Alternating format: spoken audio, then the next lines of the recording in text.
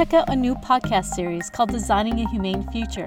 This podcast explores how we can actively engage in imagining and designing a future that is more equitable, intentional, and humane. Episodes in this series will feature interviews with thought leaders in healthcare, housing, food systems, community building, media, and more. Designing a Humane Future brings the tough issues down to eye level so we can really understand them and identify our role in making sense in order to start making change. Using the lens of design, we'll examine how systems thinking can be and is being used to redefine how we can better live, work, and care for one another and the environment. We'll talk with people who are imagining new approaches, creating new collaborations, and building new structures that can usher in a better future.